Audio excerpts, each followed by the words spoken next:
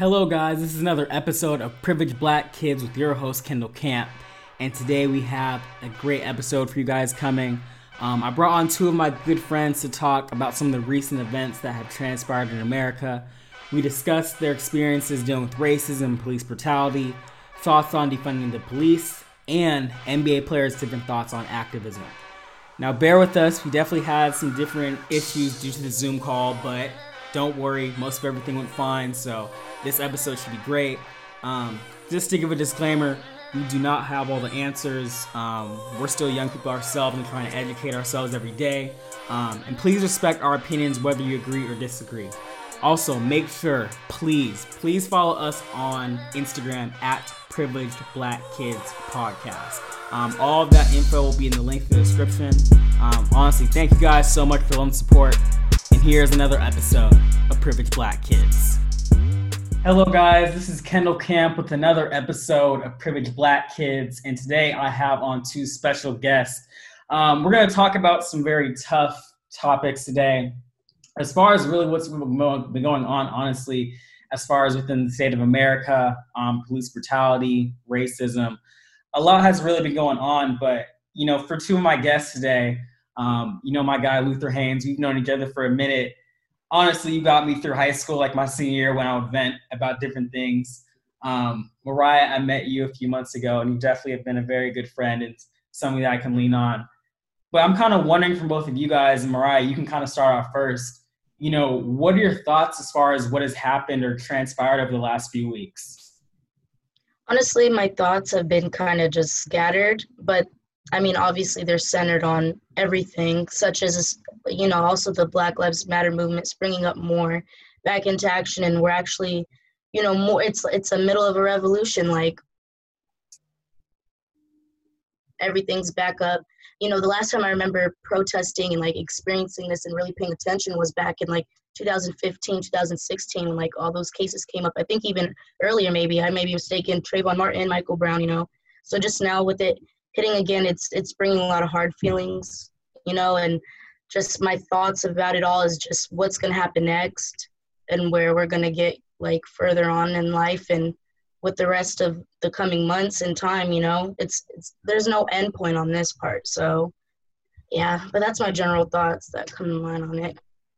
I'm wondering was there a moment where it really hit? Was it a person? Was it either something that you either saw online? What is something that's happened over the last few weeks that kind of really hit you in a different way?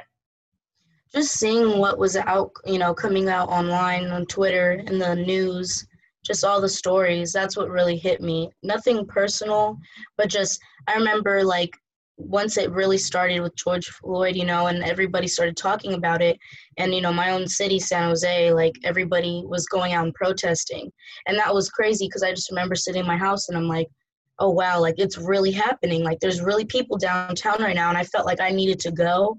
But just where I felt in that moment and just all of it just overwhelming and just you don't know how to feel, you're just kind of stuck. You kind of freeze. But once it really hits you and you realize it, you go out there and you do what you got to do. Yeah. So Luther, kind of what are your thoughts as far as what has happened over the last few weeks? Just like Mariah, my thoughts have been very scattered and I feel like I'm still processing it as we talk. It's been hard. I wasn't able to eat for days at a time. I wasn't able to drink water. I was really tripping for a minute there because I just feel like it wasn't just one person, but it's just historically this has been going on for so long. But now that we're in the digital age, I feel like that's why everyone's paying attention now. And I don't know, it's hard for me to even really articulate how I feel on the subject because it's just so complex in my opinion, from my view and my perspective. Yeah. But how are you feeling about everything?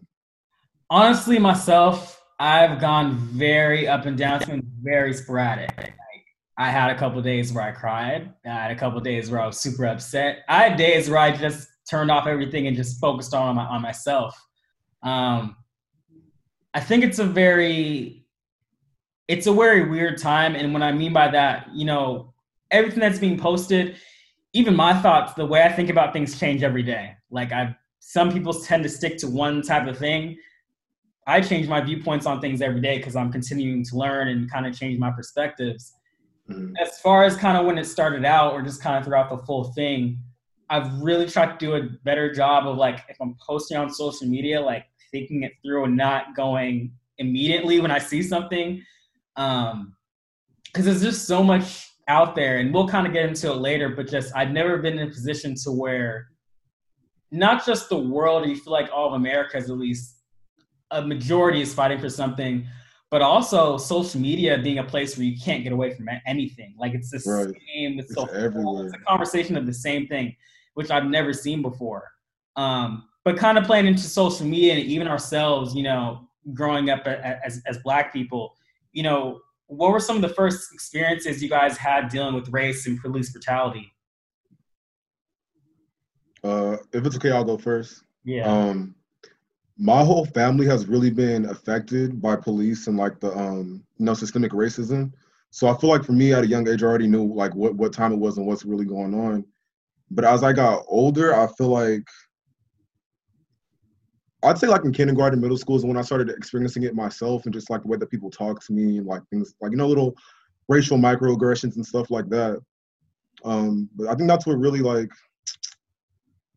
I don't know. I don't even know how to put that into like. What were some of those microaggressions that you kind of that you kind of saw like at an early age? Just like, oh, you're Black, you're not able to like, you're not as smart as everyone else because of your skin color, pretty much stuff like that, or do all Black people put chicken grease in their hair? I've heard crazy stuff growing up. Like it's been a wild ride, without a doubt. Wow. So kind of Mariah, like what have your experiences been like that dealing with some of the same stuff? Well, personally, like I haven't experienced like a heavy amount of police brutality or like witnessed my family go through it. I mean, I guess I could say the first time I did encounter an experience or like a family member of mine with, not, I wouldn't say police brutality, but it could have very escalated if, you know, my other family member wasn't there to protect him and interfere and tell the police, you know, that they're having a mental breakdown and they're not like they're not just some criminal, you know, like don't go crazy and start raising your guns now. Like they're going through something, like they're having a breakdown. It's not like they're a criminal. That was the time that I experienced that, you know, and that really hit me because they see us, they see Black people as, you know, a threat, and they're always very intimidated and nervous by us because we are strong people, and that comes off as like, you know, just something negative towards others, and it's not easy to take in, you know. And personally, just growing up, you know, I did have a lot of encounters with like different factors of racism within the workplace, you know, places I work, school, microaggressions, of course. That's always something, but it's just been hard. And, you know, of course, growing up in San Jose, not a big, you know, Black population. So that plays a factor when you're mainly the only Black person in your friend groups or at your place of work. All that stuff is factored in. With both you guys being from the Bay Area, and you know, the Bay being known as more of a diverse place and has, you know, tried to do better with inclusion over a certain amount of years, and of course, you know, the Black Panther movement started in Oakland, California. You know, did you guys expect something different when this whole kind of outbreak happened, or did you know this was going to happen as far as from your respective cities? Like, what was your thought process of when all this was playing out within your own cities? Personally, I was surprised when I went out to protest and I saw the amount of people that I did, because I feel like a lot of people in other communities, other like minorities, think like, oh, it's not a problem that's affecting me, so I'm not going to work towards, you know, fixing this issue and finding a solution. So I feel like for me, I was definitely in shock, at least with San Jose, I can say. Yeah, touching on that, that's why it kind of really, like, I was taken back. Like, I couldn't really believe it at first that that's what was happening. Like, that weekend when everything was, like, just, it burst into action. I didn't expect San Jose to protest, because when I protested years ago, I went to San Francisco. There was no protest really in San Jose, and that really had me like, whoa. And the amount of people, all different types of people that came out, really shows you, like, you think of it differently, because you realize there's more allies than we expect. And me personally, like, I feel like it's kind of hard to believe that we have genuine allies amongst us, because it's just like all the times I see of just other, you know, races of people, non-black like people, like they say one thing but they do the other. But seeing that, it really makes me like, you know, take a step back and just really try to put trust into others now, and, you know, just try to feel like, you know, there's people out here that really want to help us, and just try to relax and not be so anxious about things. But it's hard, you know, it's a hard time. Yeah, definitely. Kendall, I got a question for you though. Yeah. How did you feel about the reaction, you know, out towards Riverbank, Modesto area? Like, how did you feel when they started to rally and actually try to, like, you know, have their little protests and stuff? So I'm just gonna keep it like 100 on this podcast because that's how I am, and I don't have to, bro. Have to. At first, so when I heard about the protests in Modesto, I was happy that it was happening. I went, one, because I wanted to be there, because, you know, I want to support. And I actually, in a weird way, and I don't know if this is just me, I think it, like, the whole time, because, you know, people go to protests and they take all these pictures and you have signs and, you know, talk a lot. I think I took one picture, and, like, during the whole walk, I was just kind of quiet. Like, I almost, like, I wanted to observe everything that was going on. To me, it was honestly surreal, because we both know, being from the Valley, there's a lot of, you know, history of you know, racism, people being ignorant. So it was very different. But I also knew, and this is to compare some cities in the Central Valley for people who may not know, I knew Modesto was going to be fine, because in the area we were in, I knew it wasn't a very place. So, like, an instance, like a place maybe like Ripon, which is, you know, known as very white, or, you know, very conservative. And Modesto, the area that we were in, I assumed it would be pretty liberal and young and people fighting for justice, and that's what it was. To shift gears, when I heard about the protest that was going to happen in Oakdale, I told my friend, like, the day before, like, yeah, I'm not going. As a black man, I'm not going to protest in Oakdale. I don't feel safe. And lo and behold, the next day, we see a black man getting attacked. And, you know, that's just to say, you know, I knew it, because I just know, I know my area, I know my cities, but we both know that at least Oakdale is known as a very conservative. Stay out of Oakdale. Stay out of Oakdale. White racist place. So those are kind of my thoughts. I think at the end of the day, honestly, I've got to a point to where I'm kind of just letting people do then. Like, I'm not going to tell you, there's so many different ways. Like, it's not just protesting. You can sign petitions, you can tweet, you can start reading more, drop a blog, giving money. There's just so many different things you can do. And I don't want to just kind of pigeonhole people to what they did during a protest, because some people are genuine, right, and then some people kind of want to use it for their social media clout. And you just, there's people out there that are doing that, and you just don't know. So I personally just went to more just really observe and kind of see what was going on. But it's definitely a good question, because there was a lot of thoughts going in my head. But I'm kind of wondering with you guys, you know, Mariah was kind of talking about trust, and I'm wondering your guys' thoughts on people talking about defunding the police and how this is going to go. You know, what were kind of the first thoughts that came to your mind when people started saying, let's defund the police? If you can speak on that, Luther.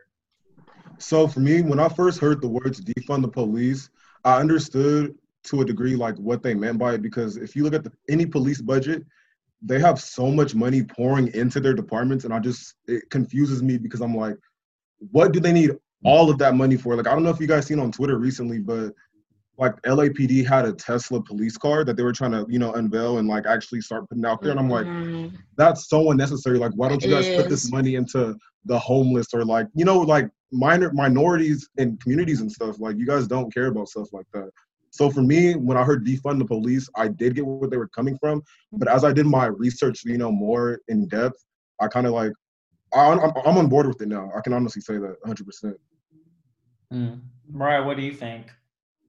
I'm trying to think. I was trying to think back earlier about it, because me and my friends actually had a really good like conversation about this beforehand. But my initial thought on it is I do believe that it does need to happen because and it's not even just like different cities, and it's crazy that there's even some states that have even more funding than others, and that's just like, that's crazy. Like that's the truth. There's other things that we need to focus on and put our funding into, education, especially paying workers better, everything other than that. But now the police are over here getting extreme amount of funding. And the fact that bothers me is they're getting this funding and all this attention and support, but they're not doing what they need to be doing. They're not doing their job properly. So it's like, what's the point? It's like a waste. And our taxpayers are paying their hard-earned money for what? And they're just out here like literally like harassing and just antagonizing the communities. Like literally, that's, the police are ruining the communities. And if this is what they're going to keep doing, then I guess we really have to go full power at it. That's all I can really think.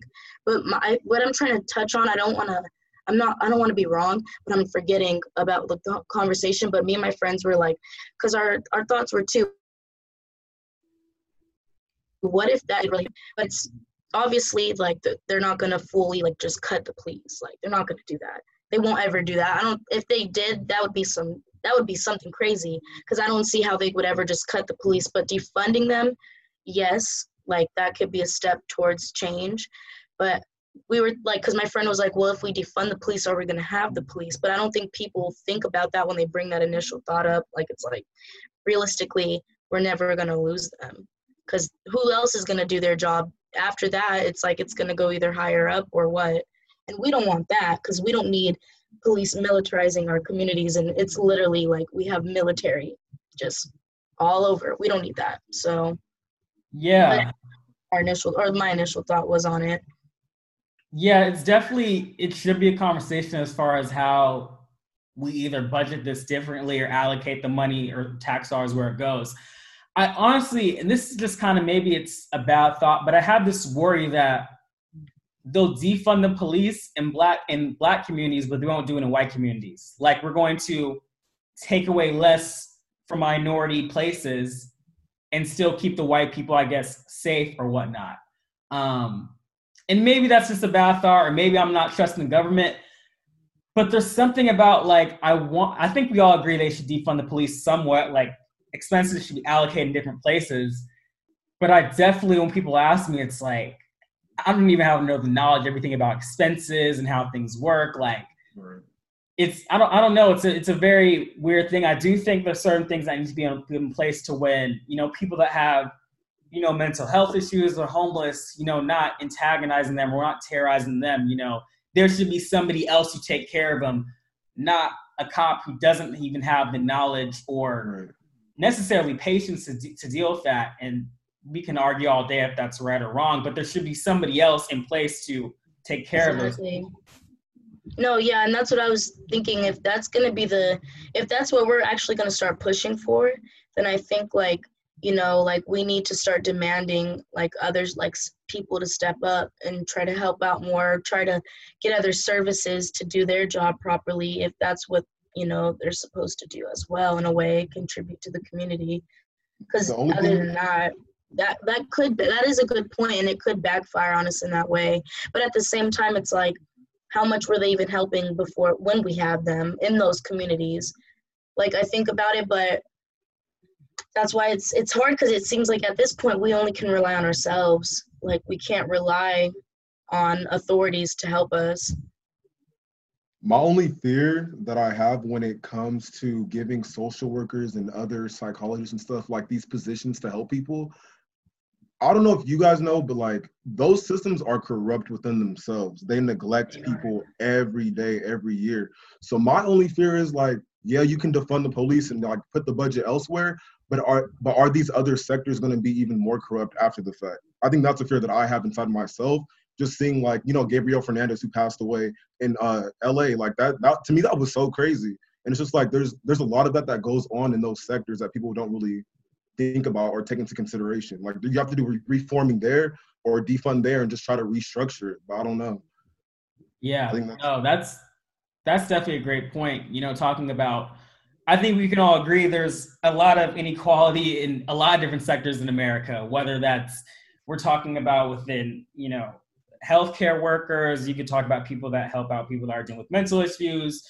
You could talk about law, finance, sports. You could go on and on about different things that you wish there was more diversity. And like you said, that's a really tough question to answer of how they would best, put people in place into what they would do. Because you could have people who have those jobs, but they don't treat minorities the way they should be, or they won't even understand what's going on. I think definitely as being a Black person in America, I love myself, but sometimes you deal with people that are very ignorant or just don't know what they're talking about. Like I had a time, this was actually back in high school, and I was speaking to some of my teachers, and I was saying it really sucks like being like one of the only 3 or 4 Black kids in the whole school, and being a young one at that, and being a superintendent's son. Like this place, Riverbank, I had some cool experiences, but let's be honest, like it was 88% Hispanic.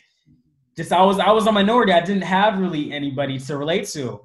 Right. And some of the white teachers said, well, I'm a minority at this school, and I kind of feel your pain. And I was like, whoa. Like, first of all, there's multiple white teachers at this school.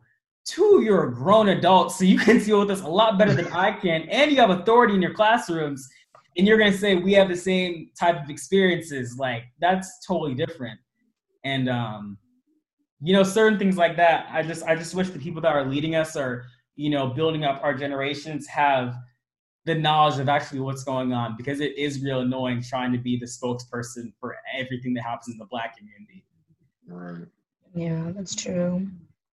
So it gets tiring. Like it definitely does. Like I hate, like growing up out there in the valley, like I used to hate it all the time, because each time there was a race issue or anything, it's like everybody in your class turns to you. Or like another example is like, obviously you guys have experienced it when slavery comes up, everyone turns and looks at you.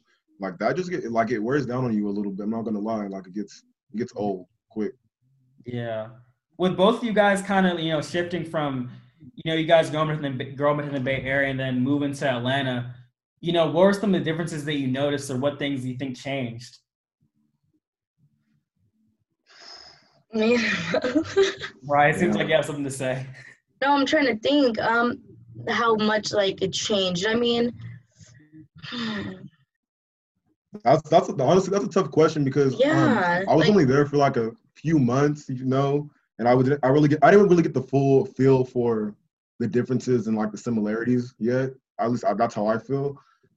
Yeah, so I can't really. I mean, I guess you could say like the differences of just being from different states, geographically and stuff. You're just like, okay, like yeah, we're all from the United States, but like Cali, you got other people in New York. It's everywhere. So yeah, you kind of just get a little taste of everybody that's different and Black. You're just like, all right. Yeah. But that's really in like, the South and the West Coast. But since you asked that question, you've been at Morehouse for a minute now. So how do you feel about the differences between being home versus out there? Me personally, I love Atlanta, Georgia. I love the people. I love and this, like Luther, I've been talking to you this about since 2017. So I want something different for a while. And this even plays too with cops. It's just something different about going to an institution to where people look like you, people that look like you have the same goals and aspirations, and they just want to be the best at whatever field they want to go into. It's motivating. And also on that, just to have, police or cops who look like you that you can literally kind of walk up to and just talk and have a conversation, that's something I do not get in Northern California. Northern California, I guess, I like the weather here better because it's hot up in Atlanta, and I do not like that humidity. As far as in California too, being in Northern California, specifically Central Valley, the ignorance I've had to deal with was very taxing and got annoying. But yeah, I don't know. I feel like Atlanta is a place that you really have to go to and be for a while to really just feel it and just to understand.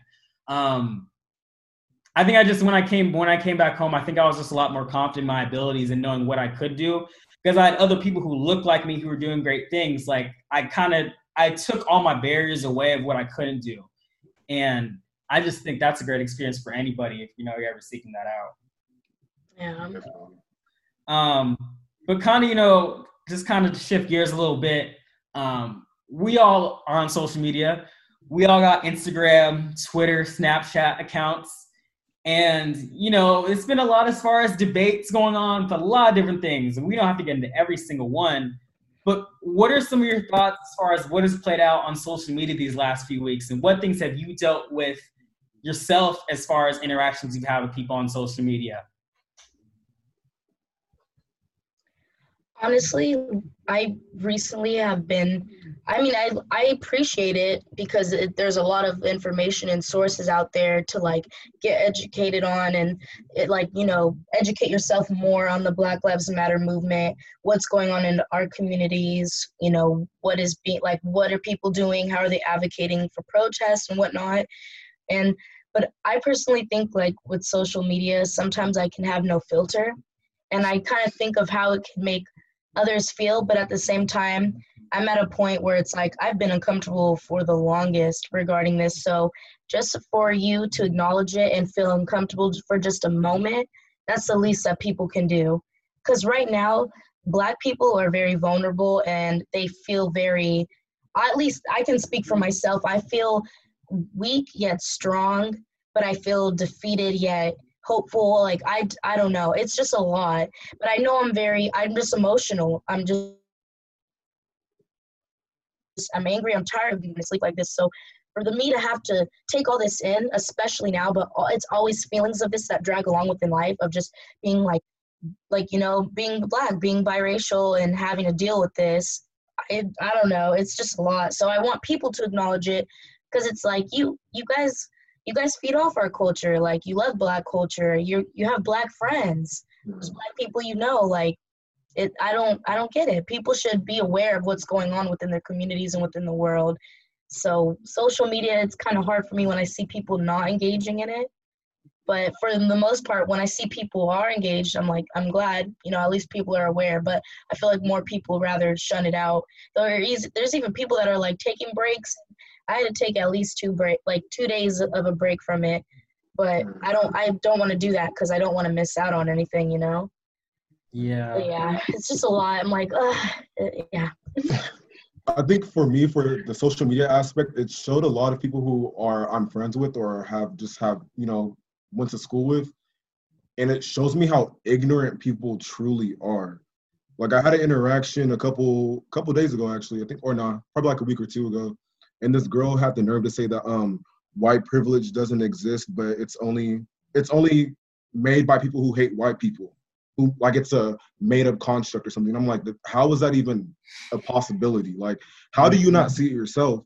And then mind you, she had her cousin post under the same post, and her cousin was like, yeah, I'm a half-breed and blah, blah, blah. And I'm like, hold up, pause.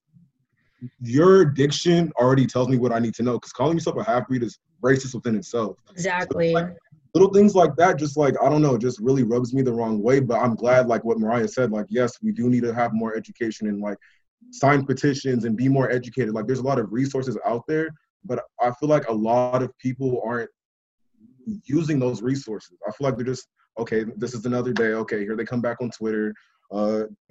Eventually it'll pass over. Like they're not taking it seriously, which I think they should be, but people are going to do what they want to do.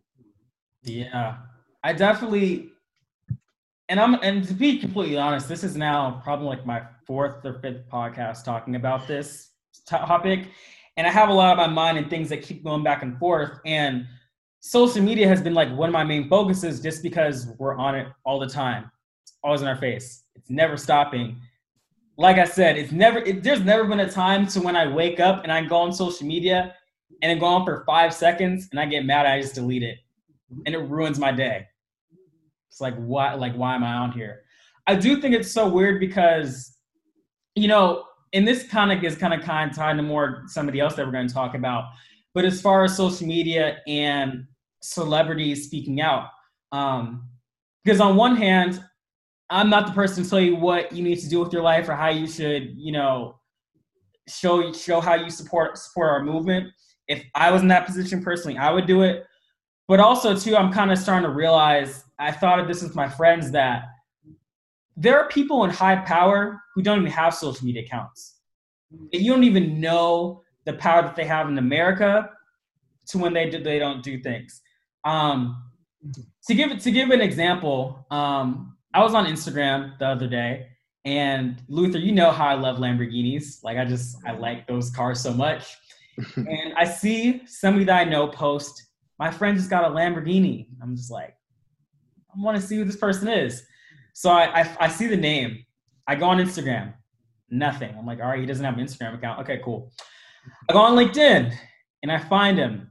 And he was like this. I'm not going to say the company, but he was like a managing director of a very big financial institution. And then I saw his age. I saw what he was doing. And I was like, hold up. This guy in his mid-30s got probably a $200,000 Lambo, probably makes around 1 to 1.2 million. And he doesn't even have an Instagram account. And he works in one of the biggest financial institutions in the world and has a say where money is allocated and where capital goes. But we're not going to get on because he doesn't have a social media account. Meanwhile, we have influencers who have 60 to 70K who could have a decent following, but there's already somebody above or somebody else that has a say. And I'm kind of wondering from you guys, has it been discussion among your peers as far as what celebrities should do as far as with their platforms on social media or TV shows or whatnot? I feel like, go ahead. No, you go ahead. No, go ahead. No, you go ahead. Well, I mean, my first thought of that is because the other night, like when I was having dinner with my parents, I was trying to explain to my mom, like, how there's a lot of people that have all this power and money, and, you know, she just thinks that with all this power and money, they're just decent people amongst the earth. And it's like, no, these people are crooked people. How could you, I mean, yes, okay, we need facts, I get it, we need sources, but there's evidence and things that get swept under the rug, and when someone speaks on it, it's only out for a little bit, and then you don't have access to it anymore. Why is it so suspect? It's like, they have all this power. But regarding that, even when they do have these platforms and this money, I feel like it's really sad that we don't see a lot of celebrities stepping up, because it doesn't take that much to really put their foot down and make a change. They have the money, they have the voice and the platform. They have more than us that all can, like, we have more voice than them, but they can literally just say a few things and get it in action, and everybody will listen to them because they have more power than us. But to use their voice to a fuller advantage than us, unfortunately, because they have that, but they don't use it to their, and it's just ridiculous, because we're over here asking them to, and when they acknowledge it, they're like, oh yeah, I did, or they won't say anything at all. I just think it's ridiculous that they even have this amount of power and they don't use it for the best.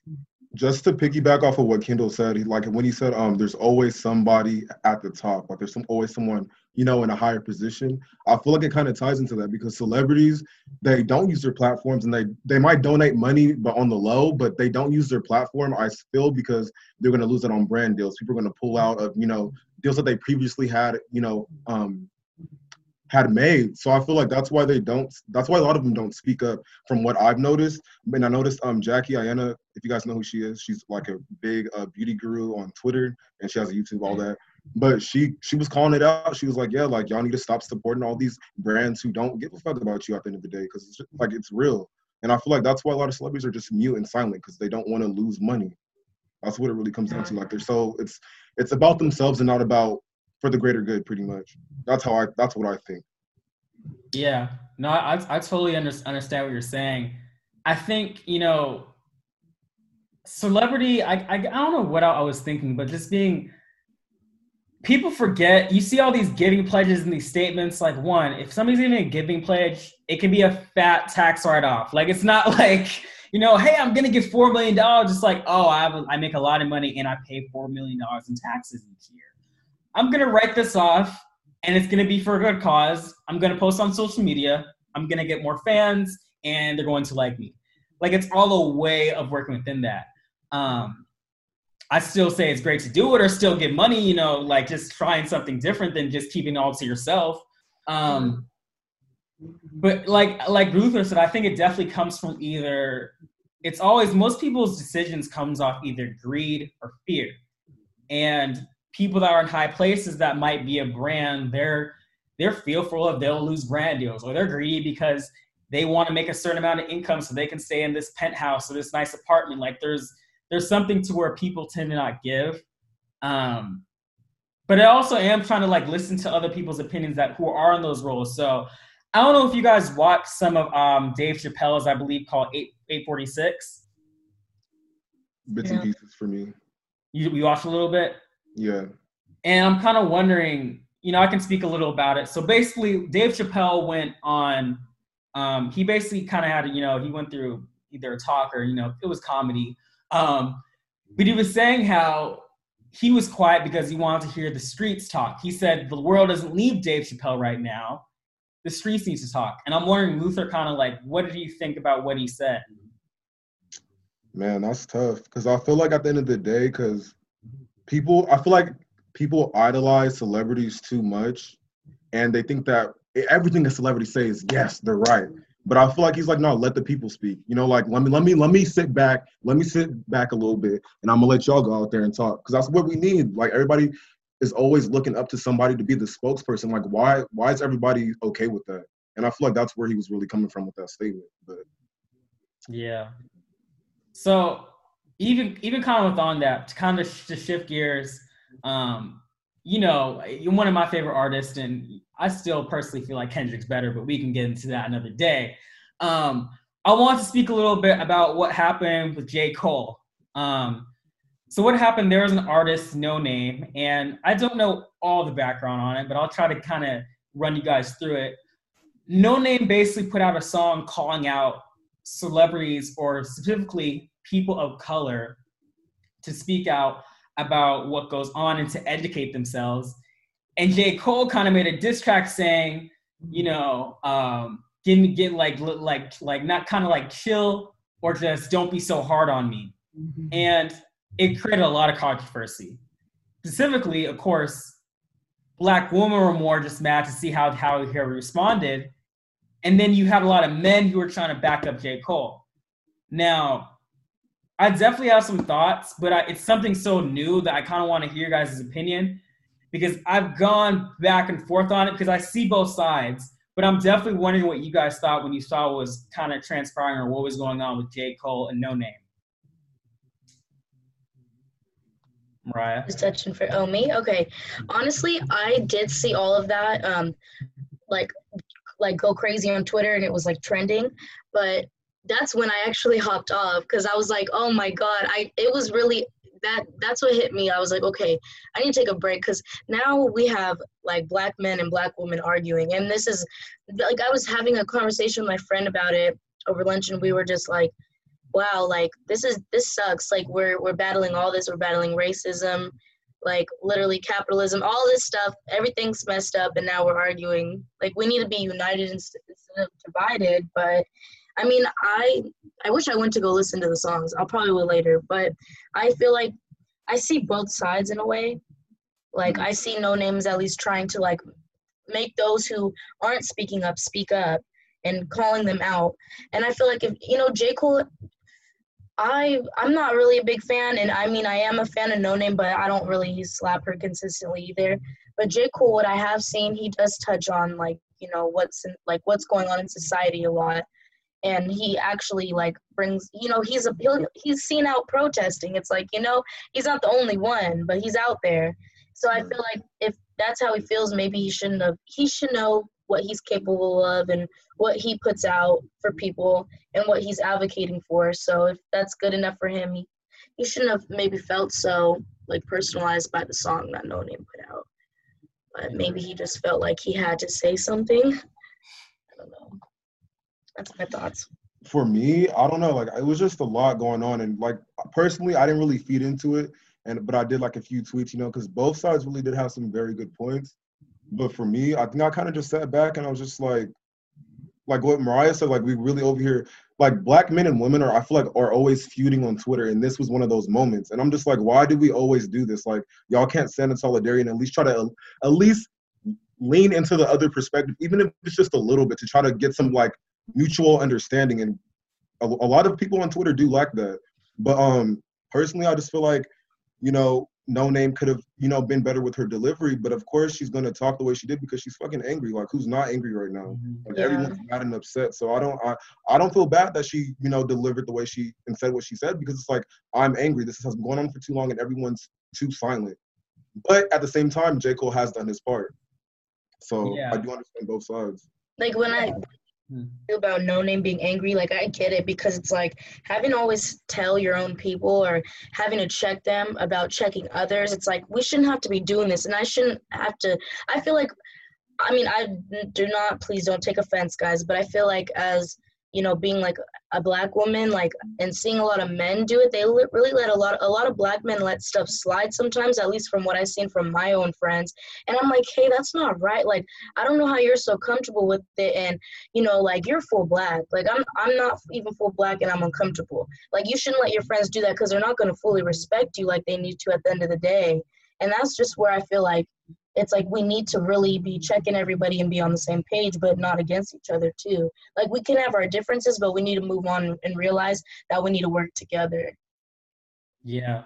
No, I totally understand that. I think as far as J. Cole, when I honestly first saw it, I was like, are you serious? Like, really? Like, why now? Like, why we got debate now? And honestly too, like, I do look up to a lot of people, but I think people forget that celebrities, they're really good at one thing. They're really good at one thing, and that has brought themselves a lot of wealth, riches, fame, whatever, which is great for them and their families. But specifically in America, we try to put our celebrities as leaders in either politics or to whatever they should do. They should be leading this country. And I never necessarily agree with that, because it's like, for instance, think of like a rapper like Blueface, popped for a little bit, had some cool songs, had us going crazy in house parties. But I think we can all agree Blueface isn't a great person as a role model, but he's great at one thing, and that one thing brings him money, which is fine with that. As far as J. Cole, if you can even listen to a lot of his songs in the past, J. Cole has always really been trying to figure it out. Even if you listen to a lot of his interviews, he never said I have all the answers. He's trying to figure it out, which we all are. So I got that point, but I did understand where No Name was coming from, and specifically Black woman, because it's not even, at least for me, I shouldn't just have to understand. I should take action. There's just a lot of Black men who do things that are just very misogynistic and don't care about Black women. They say they do, the way they say they tweet about things. It's like, I know you, I've heard you say stuff like, mind you, I'm a young man who goes to Morehouse College, and I listen to what people say in these dorms. It's not the nicest things. And kind of just on that, it's just, I feel like there needs to be more action or just more thought, because I do a lot of times, I feel like Black women kind of, at least from my perspective, Black women have the worst thing as far as they're at the bottom of the totem pole. It's very tough for them. They deal with a lot of things. And yes, Black men have struggles. We all agree Black people in general have struggles, but there's another layer of being a Black woman, specifically in America, that's tough to deal with. And I just wish more people would really at least understand that and take more action, and not make this, all Black men thing. Like, we saw the whole social media thing, we are Black men. I was like, it's not about that. Like, I don't need to post a cool fly pic of myself and say I'm a Black man. Shout out all my brothers. Like, I didn't tag you. Like, I was like, I'm not doing that. Like, that's not the point. That's not where I'm trying to go. Like, this is about all of us. So. And I feel like, honestly, I could say, like, yeah, like, it's hard, and it does need to get better. And I know Black women deep down, they don't want to have this, like, resentment and, like, hate towards Black men. But I feel like when they keep getting bashed on by them, like, how can they not hold this anger?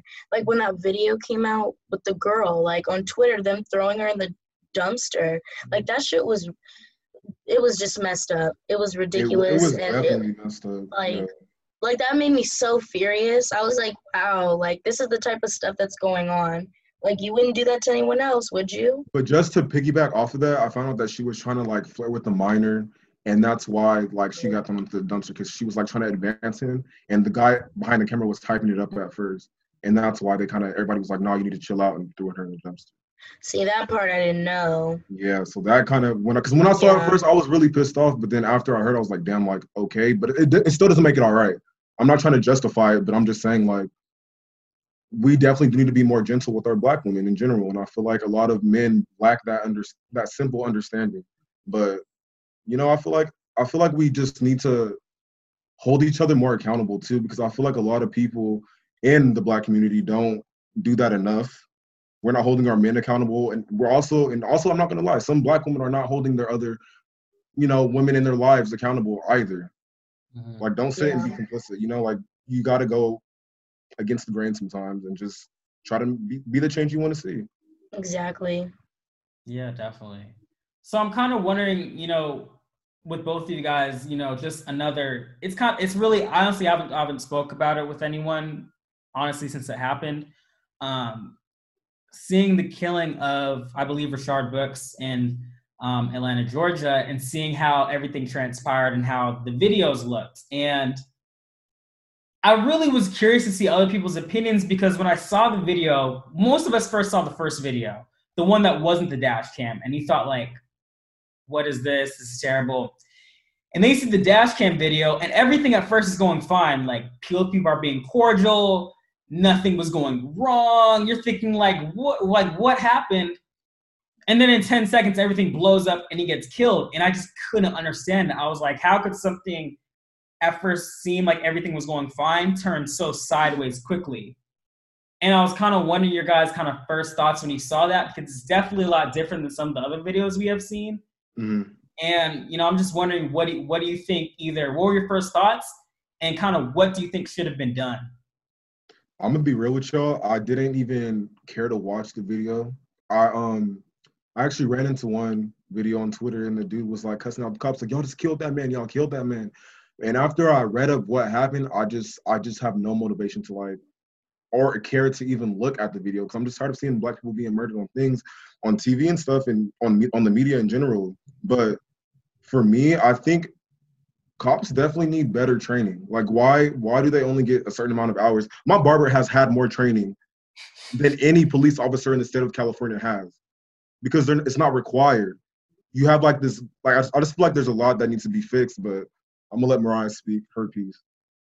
Honestly, yeah, same with what Luther said though. I couldn't get myself to really watch like multiple clips or even the full video, but I did see one clip where he was literally just talking. Like, you can clearly tell, like, yeah, he's a little drunk, but he's not extremely drunk. He's not too belligerent. Like, he can still say and speak for himself. But it really bothered me that the clip I seen was him trying to defend himself so hard, telling him like, I admitted that he's drunk.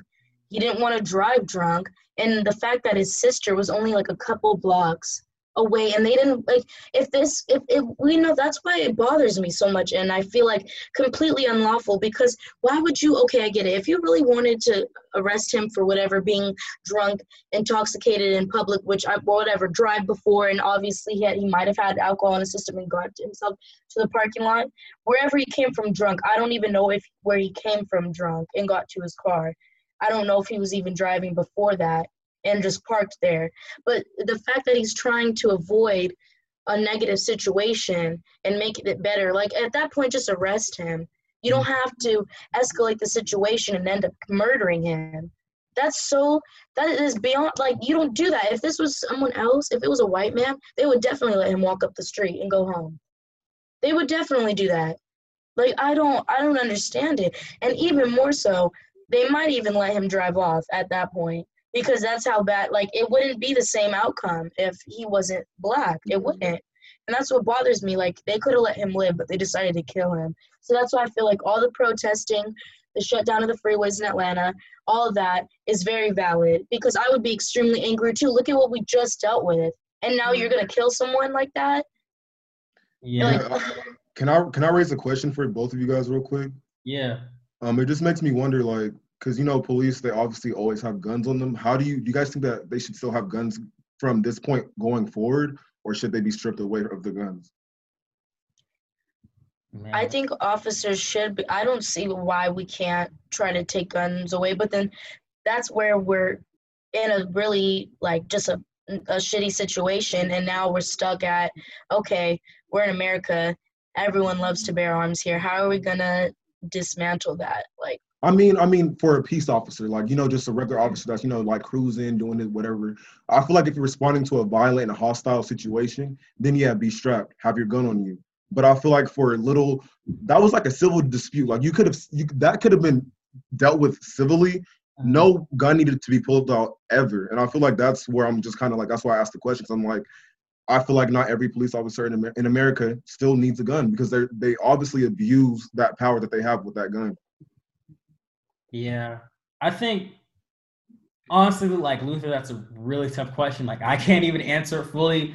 And even kind of seeing what happened, it's just when you say I'm trying to kind of, I guess, compartmentalize my thoughts as far as that, because there's just things that are just very unfair in this country. Police overusing their power. I think talking to at least what happened in this case, and I really did. I looked at the video 3 times. Like I was just like, I'm just gonna look at this and really try to analyze what happened. I asked some questions. So one, if you look at the video, he was drunk. I learned that, if you have your ignition key in, you can get arrested for a DUI. So I was like, yeah. okay, if you want to arrest him for a DUI, fine. If you want to be nice enough to at least be like, hey, because he said he couldn't drive. Like you could have towed his car or took his car somewhere else and let him walk to his sister's house. Like he wasn't that far away. But I think where the problem is everything was going fine. And yes, he took the taser and ran. But think of it. He took a taser and he's running and he's drunk. How far is he going to get anyway? Right. Where's he going to go? What is the reason to kill him? He doesn't have a gun on him. He's drunk, so he can't even probably run as far as he wants to. So I just don't understand how that police officer, everything was going so fine, and then just to pull out your gun and start shooting him. Like that was totally out of him not assessing the situation and thinking just not in a smart manner, to be honest. And that's just kind of what really got me. Because everybody saw the whole video. Everybody saw it played out. And you could have just either let him go. If you want to, you don't have to do it, but call another cop car. Like, there's no reason for somebody to be killed if they're running away. They weren't exactly at that point either. So, but see, and I didn't know that So when he took the taser, did he take it from his belt or did he take it out of his hand? So if you're looking at the video, I can't really tell like how everything happened, but he did take a police officer's taser. And while he was running, I think he was pointing it this way, like he was running this way, and he kept pointing it. So let's say I'm running to my right, and I'm pointing the taser to my left, like kind of in the back of me. That's how he was doing it. But at the end of the day, it's a taser. No, exactly. And it's like, are these officers really like not like equipped and trained to just take a dude down with your hands? Like you don't know how to grab him. You don't know how to miss a taser shot from a drunk man and just tackle him and handcuff him. You had to pull out your gun and shoot him. And the fact that he shot him and it was fatal. It's like you guys don't know how to take a person down that's running from you. That's where it's like there's no excuse. I've seen other people. I have seen white people with swords in their hands, and officers like put it down, and they have the gun in hand and they still haven't shot. Like there's no excuse. Like what? Let him leave then. If you feel like you're in danger and he's running with the taser, it's a taser. Let him run, call for backup, and chase them from far away. But I don't see why you have to fatally kill a person for that. No excuse. That's why everyone's so outraged. Right, and then you see all these white people come on social media trying to justify it, and I'm just like, how do you justify that? Like that's not something you can justify, and it's just a lot of that I see all the time after every one of these killings. It's always white people like, oh, and then you know how the officer got convicted for felony murder. Mm-hmm. Everybody under a thread on Twitter was like, wow, that goes too far. That's too dangerous. But it's like that's what it is. It's felony murder. And that's why it's bad, because we've already talked about reforming the police. We've already talked about retraining them, and they've already had this before. Some departments have already been through this. What is not clicking? Right. And that's why I don't. I don't see how the other officers don't know how to retaliate and act differently within these tough situations. Like, I get it when it's life or death, but most of these situations aren't. Like, they can go differently. And I can say that for sure because, like, my father's an officer. He doesn't come home telling me he fatally shoots people. He's never even fatally shot a person on duty. He's told me so many times he's had to fight people, and he's rather fight. I think he's rather, he would rather fight them than kill somebody. Like, really. And, you know, that's even more hard because you have to be with your hands. Like, you have to be ready to grab somebody or get your ass beat. And my dad rather do that than pull a gun on someone. It's not necessary all the time. These officers act like they're not trained and they don't know what to do. They go through these trainings. They go through them all, and it doesn't make any sense to me. So, with your dad being an officer, you know, I'm just curious to wonder, like, what conversations you guys tend to have. Have you been a little more feel for what's going on with all the protests right now and him kind of being in the middle of that? You know, what are conversations you have with your father about, you know, him being an officer and, you know, going out every day to, you know, hopefully protect people and, you know, keep our community safe? Yeah, no, well, my dad, I mean, since he's been on the force for over 30 years, like, he's an older dude now. So, you know, he's not on the forefront. You're not going to catch him at protests. He's not going to be one of those guys. But, you know, with everything, of course, me and him talk all the time about it. I always ask him questions. And I remember the first day I went out protesting, he was scared for me, and he was scared, and he was really always calling me and asking where I'm at and telling me to come home because he knows what those officers are capable of. And that's the problem. The fact that he knows how aggressive that they can be and what they can do, and he doesn't want his own daughter out there protesting for the sake of, you know, myself, my other black brothers and sisters, and my father, my black father. Like, that could have been him, you know, and that's what makes me go out there. But him telling me to come home, I was like, you know, why? But I get it because he knows what they're about, and it's hard for him because he's, you know, he served in the military and then he became an officer because he wanted to get a better life. He had nothing when he was younger, so that's what he did, just like a lot of other black men and women when they take this initiative into the force for whatever reasons. But a majority of them, they want to make something out of themselves, and they want to try to even better their own community, because that's what my dad was about too. You know, he tries to be proud, but with everything going on, he's not proud, and he feels ashamed by everything. He's sickened by it. He's upset, and he's ready to be done. He wants to retire sooner than later, and it's just hard. It's really hard. He's very upset by everything going on. As a black man, having to be in a force where there's not even already a lot of black officers. It's mainly Hispanic and white and a little bit of Asian. Like, there's not a lot of black officers anymore, especially any that's around his age. And if they are, sometimes they're my dad will say they're coon-like, and we're only going to say that because they really have that mentality. And he's like, wow, really? Like, that's pathetic. Like, my dad tells me all the time, at the end of the day, I'm always going to still be a black man. That's who I am. That's my identity, not what I chose to do as a profession. He knows that, and we talk about that all the time. It's hard seeing my dad very upset about this because I know he's struggling, you know. I know he is. It's a struggle for sure, and I can't even really say I know what he's feeling because I don't, unless I really put myself in his shoes, and I won't really know until the future. So yeah, it's hard.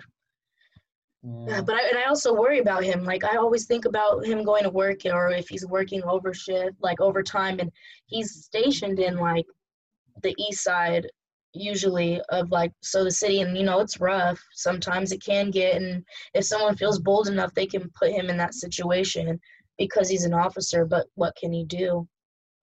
You know? Definitely. Yeah. So, you know, kind of to shift gears a little bit, you know, we talked a little about it before, celebrities and social media, but there have been different NBA players who say they do not want to play because of what's going on right now, and they don't want to take the action. They don't want to go back to playing, you know, in Orlando, to take away from what's going on right now in America and being focused on that. The two players that came out were Kyrie Irving and Dwight Howard, and I've definitely gone back and forth about this. I think this is a conversation and it ties back into celebrity, because here's the thing. If people look at the NBA, 75% Black, 29 majority owners, there's only one majority owner that's black, and he was the best player ever in history, Michael Jordan. Already there, your ownership already is basically a lot of the players are black, and your ownership there's only one person. So then you start thinking of, all right, how can we even try to divvy this up, make ownership, make more executives in the league, and even I thought of it. Every NBA team is valued at more than $1 billion. There's only 5 black billionaires in America. One already has a team. Even if you had the chance, you said, "Oh, we're selling this team to a black owner." There's only 4 that have the option to take it. And then with that, with players, as far as not playing or not playing, I'm on the fence about it because, one, if they don't play, they not just lose a lot of money, but the owners will be fine. But the players will lose a lot of money in salary and different incentives. And so where the money that they make, the money that LeBron makes or Kyrie Irving or Dwight Howard, that money a lot of times goes back into their communities. We've seen LeBron make a school. We've seen Kevin Durant has done great stuff in Oakland. So I'm kind of wondering your guys' thoughts about what people have said as far as should NBA players play or not play to, talk about their views on social justice. Personally, I feel like they shouldn't be playing because I feel like it's easy to form a distraction when sports come back. And I feel like we have so much momentum going right now with this movement. If we bring back sports, I feel like that can easily be taken away, like that momentum that we have going right now. But you did bring up a good point though, because like the owners, they're not going to be affected by this, but only the players are, which is a good point. But why aren't the owners? That just shows you they don't care. They're exploiting these players at the end of the day. So, and like that's just my own personal twist with the whole NBA and NFL, but that's just me. But yeah. Yeah. Mariah, And I feel like if that's how they feel, like the players alone, if they feel like, they're being neglected as like who they, for who they are and they're not respected as they should be, I feel like they definitely should make a stand and try to make a change within the NBA because they do make way too much money and it is a majority black players, just like the NFL. And we've seen how that all played off. And that shouldn't be something that should make them feel fearful, that they should feel like they need to take a stand because everyone knows that Kaepernick was done dirty. And I still feel so bad for him. Like, he deserves so much more. And it's like he felt that. And the fact that he did that compared to, and he wasn't really supported by other NFL players because they didn't want to lose their title just like him. Man, like, it's hard. But it really depends, like, how much do you respect yourself at the end of the day? How much do you really want that respect and that dignity and that humanity for your own self that you deserve? Like, I don't know. I feel like the NBA should take a stand. It's important. It's 2020. Like, we can't live like this. It's a tough decision. I don't know if you guys know Sean King. Yeah. So Sean King, I was watching a podcast the other day. He was on All the Smoke a few months ago with Steven Jackson and Matt Barnes. And Sean King was talking about how he talked to a lot of NFL players during that time of why they did not take a knee. And he said a lot of the NFL players, one, they don't get paid that much. Like, you see their salaries, they're nice, but they're definitely – the NFL is not a bunch of multi-millionaires. And he said he would talk to NFL players that said they wanted to take a knee, but they knew if they did, they would get cut, and they either couldn't pay their mom's mortgage, they couldn't pay for their sister's college tuition. And the tough thing about a sport, of course, being a black person in general is tough. But when you are a black rich or wealthy person or somebody who is the kind of the person who provides for the family, you have to do it all. Like, it's a normal thing in the NBA. If you get to the league, you have to pay for friends and family members, houses, cars, college tuition, healthcare bills. Like, it's a lot of things to where it's so tough for me to tell an NBA player what they should do. There's guys like Kyrie Irving and LeBron, they're fine because they have major shoe deals that are hundreds of millions of dollars.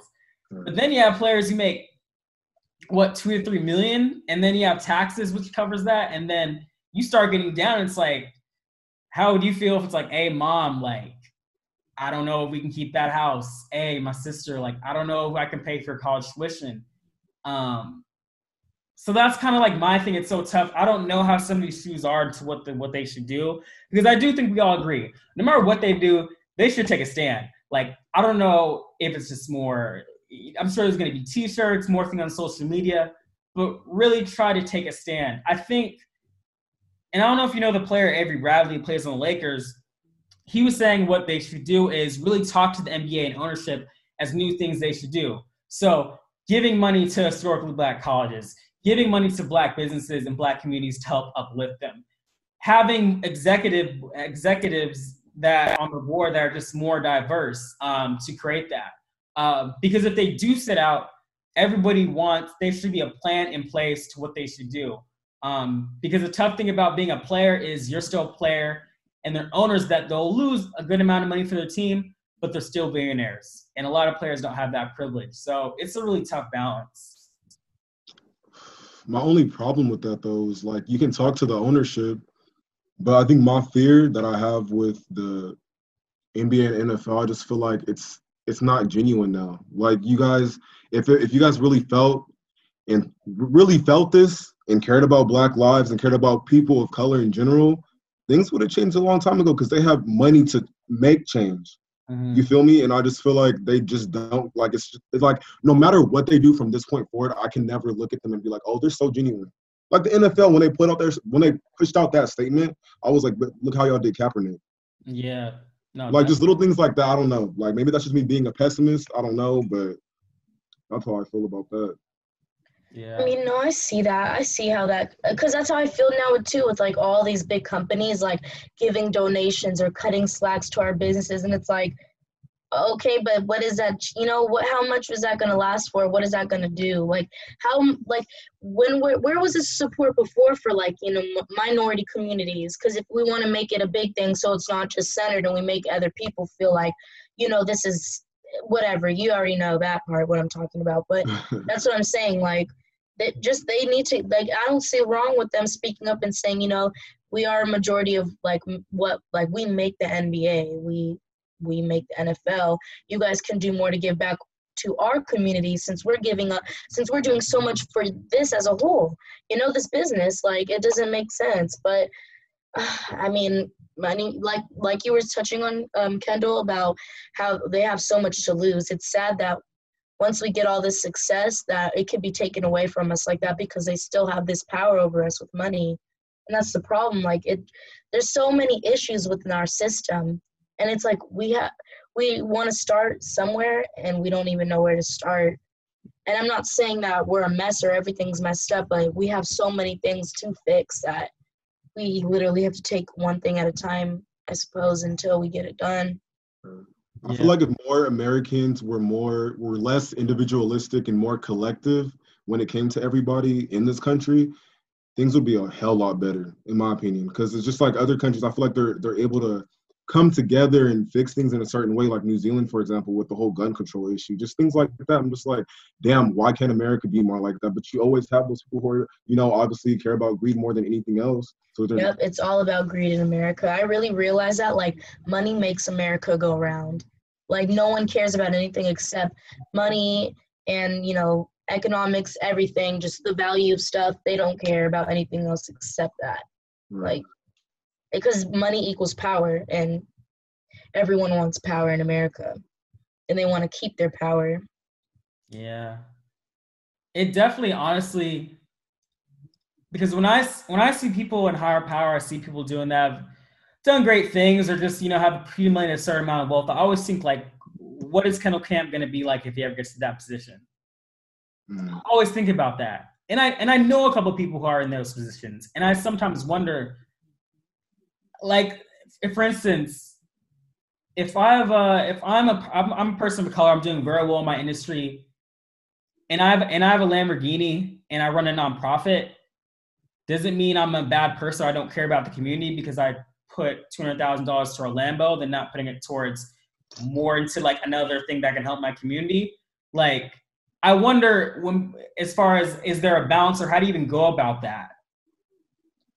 That's a good point. I feel like at the end of the day, you still gotta do what you want to do for yourself in the same sense, but just don't overdo it. Like, I just feel like if I was like Jeff Bezos, for example, I'm not hoarding all that wealth. There's no reason to do that, but I might treat myself to, you know, a nice Benz here and there, but I'm gonna, for me personally, the morals that I have for myself, I wouldn't let this shit continue. I would definitely make that change. But I don't know. I just feel like greed is really what it really comes down to for a lot of these celebrities and people in power. Definitely. It literally, I was listening to something the other day of how so all the NBA players, of course, they can't play in most gyms. And there's some like rich billionaire who has like a replica of the Lakers facility. And a lot of players have been going to his place to play basketball. You know, it's going to be a great story for him at cocktail parties saying, yeah, I had LeBron and KD playing at my house during quarantine. Like, that's a greed thing. That's kind of an ego thing. And a lot of people that I see that get to those positions, if you get to that position, you have to be competitive. A lot of people that get to those, they're very competitive. They're about themselves. They want to great things for their community and their family, but there's a competitive drive. And with competition, that can be good in some ways, but bad in others. And even that you're good yourself, you feel like your business needs to go to multiply by 10 to I guess clarify that you're doing well. So it's definitely a tough thing. I've definitely noticed that myself too. Like it's just because I have a friend who went to UCLA, and just seeing how competitive they were, just on that level, it just makes me like, it kind of scares me. I'm like, damn, like people are really going to be like this for the rest of our lives if nothing changes. Like this is what it is. Extremely competitive. Yeah, no, it's like how you said, like Jeff Bezos, like, yeah, it's like we're not expecting, like you could, yes, we do all know that you could end world hunger, but it's like no one's saying to just drop all that. Like you can at least build like some type of donation fund. Like these people act like they can't just step in. Like, I don't see why they even wouldn't want to, but I guess just always when you get that power early on, you build that greed, and that's the hard part because you have people like us who are like just regular, middle class citizens trying to make a change, giving our last money to like organizations and whatnot, and trying to put our all into it, and it's hard. Right. Yeah. No, it's definitely a great question. It's something that I'm definitely going to start asking more people that are in those positions as far as things that they deal with or things that they have given back, because I do wonder, like, what are the daily things that questions come up. Because even I seem like my dad now is trying to lead a district through like a whole pandemic, and I hear him on calls. I'm like, yo, that's a tough decision of how you're going to put kids back to school or not, or how it's going to be. Like, leadership is tough in general, but you do want people that are in positions of power to at least care about their communities. But yeah, honestly, like, thank you guys so much for coming on this episode. Like, it for real means a lot.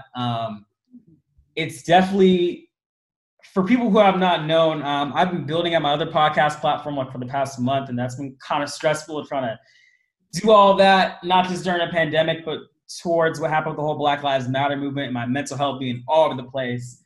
So getting that done was priority. But I'm glad to be back, and it means a lot for you guys to come on and, get this show rolling again. Got you, bro. Always. Definitely. All right. Well, thank you, Luther and Mariah, so much for coming on the podcast. And thank you guys for listening to this episode of Privileged Black Kids. If you like that episode of Privileged Black Kids, make sure to subscribe to us on Apple Podcasts, Spotify, and whatever podcast platform you're listening on.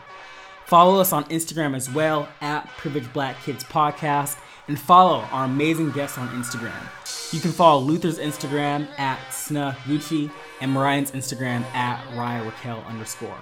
All of that information will be in the description below. Thank you guys so much for love and support, and thank you guys for listening to another episode of Privileged Black Kids.